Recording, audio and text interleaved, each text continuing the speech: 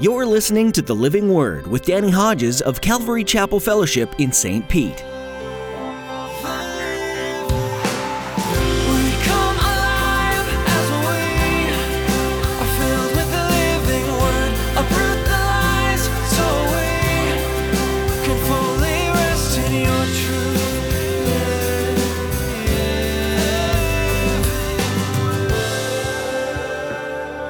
Sin is most serious, and the tragedy is deepened by the denial that we are sinners.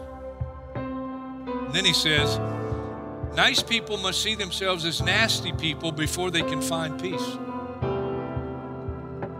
Our blessed Lord was very fond of nasty people. He told so many stories about them. One of the charges the enemies made against him was that he ate with nasty people and with sinners. In today's message, Pastor Danny will warn you of the world's movement towards a denial of sin.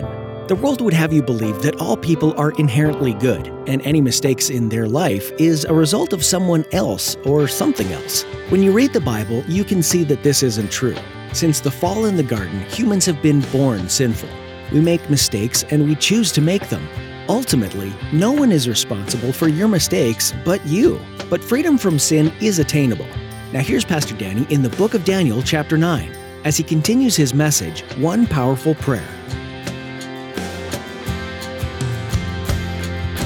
To every nation, for all generations, together in love, we'll move mountains by faith, until all have tasted, seen, and heard the power of the living word.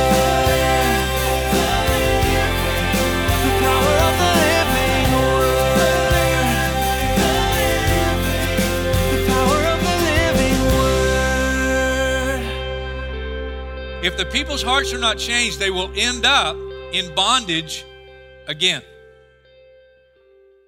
I added, some people simply want deliverance from the negative circumstances of life, but their intent is not to submit to the Lord. Their desire is not toward holiness and living according to the truth of God's word. They just want out of the negativity that their sin and their foolishness has brought about. You want to see that worked out in life, you just read the book of Judges. The book of Judges is the people of Israel time and time again experiencing what some have called foxhole Christianity. They get in trouble, they go away from God, the end result is lives are ruined, lives are disastrous. It never ends up like you think, not in the long run, never ends up. Always ends up with you not getting what you're really looking for.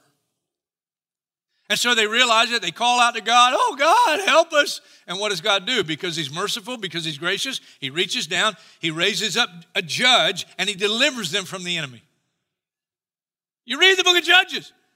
And as soon as he delivers them, it says, but they went right back to the old lifestyle, went right back to the old ways. And so they ended up right back in enemy bondage. And what happens? They end up crying, oh God, we're sorry, forgive us, What does he do? Because he's merciful and he's gracious, he raises up another judge and he delivers them again. That's the book of Judges. It's just one after another, after another, after another. It's foxhole Christianity. The writer of the Proverbs talked about it. Here's what he said, and he puts it in a very graphic way. It's easy to understand, as a dog returns to his own vomit, so a fool repeats his folly. It's the heart of man. It's the nature of man. It takes a real willingness and a real change of heart to not only get on the right path, but to stay on it. Here's the intention. The psalmist wrote in Psalm 119, and he said, before I was afflicted, I went astray. So he had experienced his own captivity. He had experienced his own disastrous results of walking away from truth and the way of the Lord. And for him, what God intended, that's what happened. Before I was afflicted, I went astray, but now I obey your word. His lifestyle was changed because his heart was changed. The woodshed did its job. But so many times, you know, Proverbs also talks about a fool, you can grind them with a mortar, and they still end up living like a fool. See, the key is for the heart to be changed. The heart to be changed. Daniel includes himself in his request for a need of forgiveness from God. Isn't that interesting? The personal pronouns are throughout the prayer. We. And yet, I discussed this with my wife because I wanted to make sure when I taught correctly. And so I asked Wendy the other day as I began studying for the message, do we know anything about Daniel's life prior to the captivity? And we really don't. We really don't know. But thanks to my wife and her insight into the Word, and as we discussed it together, when you look at the Word and even the book of Daniel, you have to believe before the captivity, Daniel was already committed to the Lord. When he shows up in Babylon as a young man, and he's there with his friends, Shadrach, Meshach, and Abednego, that's who we know them as, and the first thing they're tempted with is to go away from the kosher diet, which they would have been committed to if they're good Jews, if they're living for the Lord under the Mosaic law, they would have had a kosher diet. And the first thing they're tempted with is to go away from the kosher diet, and they refuse. And God honors their commitment to stay with the kosher diet. And so right away, as a young man, when he ends up in Babylon, you see that level of commitment that must have been there prior to the captivity. And here's Daniel's heart, and here's why he includes himself in his request for and his need of forgiveness from God. Because his heart is humble and his heart is contrite. Now what does that mean? Psalm 51:17, a broken and contrite heart, O God, you will not despise. Let me give you a simple definition and you'll understand what the word contrition really means. Contrite, the synonym for contrite is repentant. A contrite heart is a repentant heart. So somebody can be sorrowful and even shed tears, but they might not be repentant. You find examples of that in the scripture. Balaam, this figure in the Old Testament, he confessed his sin, but he never was contrite. The Old Testament King Saul confessed his sin, but he never was contrite. Judas confessed his remorse over what he did in betraying Jesus, but he never was contrite, because contrition is synonymous with repentance. What it means is you actually have the kind of change of heart that changes your life. Your behavior is changed because your heart is contrite. And Daniel has a humble and contrite heart. And it's a thing he maintained. It's a thing he developed. And he made sure he stayed contrite and he stayed humble. And listen, you want a prayer to be powerful? And this is a powerful prayer. It comes from a heart that is humble and contrite. If I had cherished sin in my heart, the Lord would not have listened. That's another psalm. The Lord would not have listened. Why? Because your heart is not changed. Daniel acknowledges. And though Daniel was likely committed to the Lord before the captivity, he nevertheless realized the sinfulness of his own heart. Very important. That's the whole point of Jesus talking about the Pharisee and the tax collector, and they're there before the temple, and the Pharisee stands up and he prays, and he says, I thank you, God, that I'm not like other men, or like this tax collector. And the tax collector stood afar off, didn't feel like he could come close to the altar, and he wouldn't even look up to heaven. But he bowed and he beat his breast and he said, God, have mercy on me, a sinner. And Jesus' point in talking about the Pharisee and the tax collector was just this. The Pharisee's problem was he couldn't see the sinfulness of his own heart because he's comparing himself with this guy here. And even though we may not have committed the exact sin somebody else did, our heart is still sinful. Listen, for all have sinned and fall short of the glory of God. For all have sinned. Daniel understood that. Daniel knew that in his heart. And even though he has this commitment level even prior to the captivity, going into the captivity, he maintained that humble and contrite heart. He knew the sinfulness of his own heart. You see that in men like the Apostle Paul. You find that as Paul got older in the Lord and even more mature as a Christian, he saw his sin more so as he got closer to the Lord. Same thing with Isaiah. He sees the Lord high and lifted up. I am a man of unclean lips, and I live among a people of unclean lips. Very important we don't miss this. And so Daniel acknowledges the undeserved nature of his request. That's what he said, verse 18. Last part of verse 18. We don't make requests of you because we are righteous, but because of your great mercy. We don't deserve anything. And he declares, and he understands, that Israel's fate is 100% her own fault. Some people don't get that. Proverb talks about this. A man's own folly ruins his life, yet his heart rages against the Lord. Some people get mad at God. Some people get mad at society. Some people blame their mom or their dad or their circumstances. Now, I want to pause here for just a minute because I want us to get this. You need to understand this. This is our culture. This is where American culture has come, and it's where we're moving deeper into. He went to be with the Lord last week, and I don't know if his name means anything to you, Jay Adams. Jay Adams in his day was a Christian psychologist. And I emphasize Christian psychologist because some people are Christians and psychologists, but they're not Christian psychologists.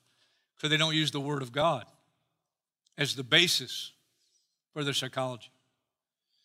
Jay Adams talks about in this book called Competent to Counsel how early on as a seminary student and then as a young pastor, he struggled with counseling people. Then he was influenced by a secular guy named Maurer who developed this method of counseling that was more confrontational. And so Jay Adams took the Bible and became more confrontational with his counselees. He said, I could not help but notice that the more directive I became, simply telling counselees what God required of them, the more people were helped. Spelling out and getting commitments to biblical patterns of behavior after an acknowledgement of and repentance for sin seemed to bring relief and results. He says, in counseling sessions, we discovered with astonishing consistency that the main problems people were having were of their own making. And then he says, we also saw evidence of dramatic recovery when people straightened out these matters. Now, he talks about the guy who was very influential in getting this whole thing going. You might have heard his name, Freud. He says Freud has he's had a great impact in the present collapse of responsibility in modern American society. Freud adopted and popularized views of human difficulties under a medical model. Listen carefully. The idea of sickness as the cause of personal problems vitiates all notions of human responsibility. This is the crux of the matter. People no longer consider themselves responsible for what they do wrong. They claim that their problems are allogenic, it means other engendered, rather than autogenic, means self-engendered. Instead of assuming personal responsibility for their behavior, they blame society. Freudian psychoanalysis turns out to be an archaeological expedition back into the past in which a search is made for others on whom to pin the blame for the patient's behavior. The entire basis of human responsibility is undermined. Listen to this. Personal helplessness, hopelessness, and irresponsibility are the natural results of the medical model. If a person's problems in living are basically problems of disease and sickness rather than problems of behavior, he has no hope unless there is medicine or therapy which can be applied to his case. Since there is no medical cure for people in such trouble, they move from despair to deeper despair. During the time in between my last pastorate and this pastorate, and let me just pause to say how much I love you guys. But I had a little downtime. And right at that time, a friend from up north that was a snowbird and part of our previous pastoral ministry sent me this book, not knowing what we were going through. It's called Peace of Soul. It's by a former Catholic bishop. His name's Fulton Sheen. And I have no doubt I'll meet Fulton Sheen in heaven. He writes in chapter 5, and chapter 5 is titled Morbidity and the Denial of Guilt. He says there's been no single influence which has done more to prevent man from finding God and rebuilding his character, has done more to lower the moral tone of society than the denial of personal guilt. Let me read you just some snippets. This conception shows a shocking ignorance of human nature. The truth is that there is an increase of mental disorders largely because too many people think they are nice when really they are nasty. Very harmful effects can follow accepting the philosophy which denies personal guilt or sin and thereby makes everyone nice. By denying sin, the nice people make a cure impossible. Sin is most serious, and the tragedy is deepened by the denial that we are sinners. And then he says, nice people must see themselves as nasty people before they can find peace. Our blessed Lord was very fond of nasty people. He told so many stories about them. One of the charges the enemies made against him was that he ate with nasty people and with sinners. There's more I could read, and it's really good, but let me end with this little line. God would have been infinite goodness if he had never made the world. But unless nasty persons has existed, he never could have shown his sweet mercy for our sins.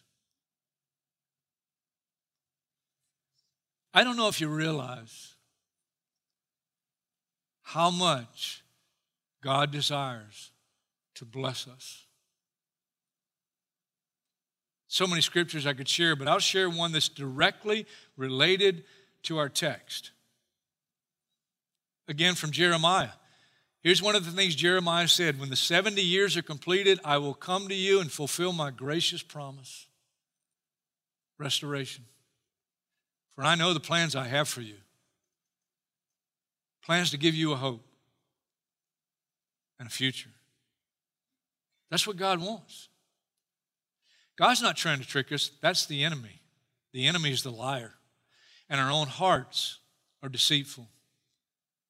God wants to bless us. And you know the path to blessing? It's absolutely necessary that we confess and repent of sin before forgiveness and restoration can take place.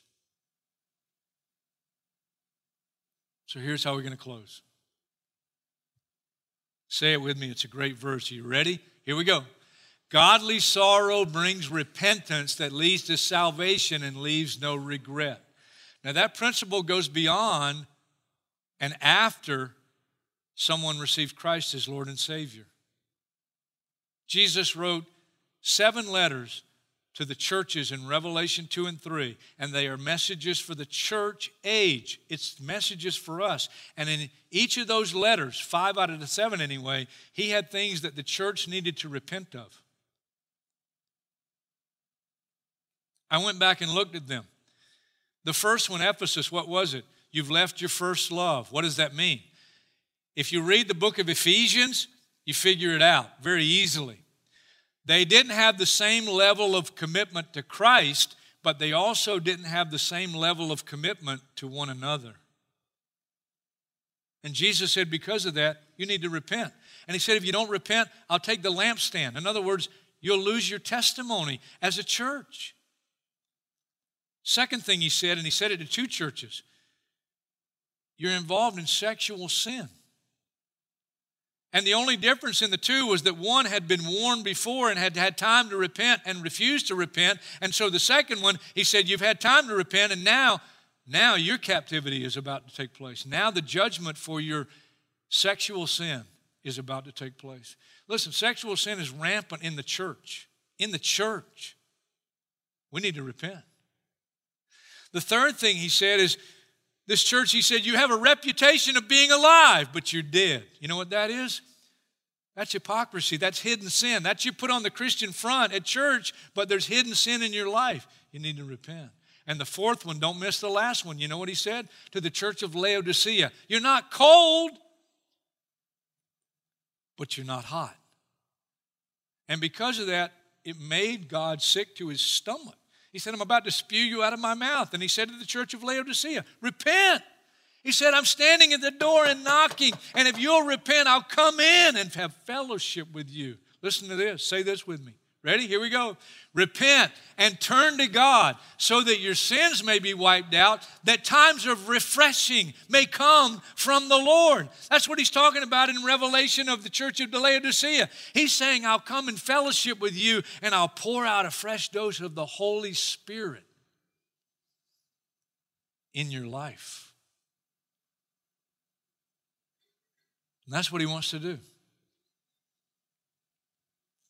Not this afternoon, not tonight, not tomorrow. Right now.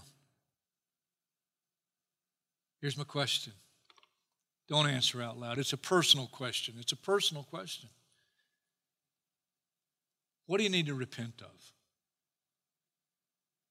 Now look, all of us know we feel inadequate because none of us measure up. None of us measure up. But I'm talking about specific sins. Maybe something that I just went over from Revelation 2 and 3. You've left your first love. You're involved in sexual sin. Maybe not involved with somebody else, pornography, whatever it is, lust. Repent. You got hidden sin in your life. You're not cold, but you're not hot. You're lukewarm. Repent. Repentance is a good thing. It's a good thing. And if you don't need to repent of something specific as a Christian, then I invite you to intercede. That's what this prayer is. This is a prayer of intercession from a humble and contrite heart. And guess what? That's a powerful prayer. You pray from a humble, contrite heart for your sons, your daughters, your moms, dads, family members, friends, work associates, teammates, whoever it is, neighbors. Guess what? The prayers of a humble, contrite heart, God hears.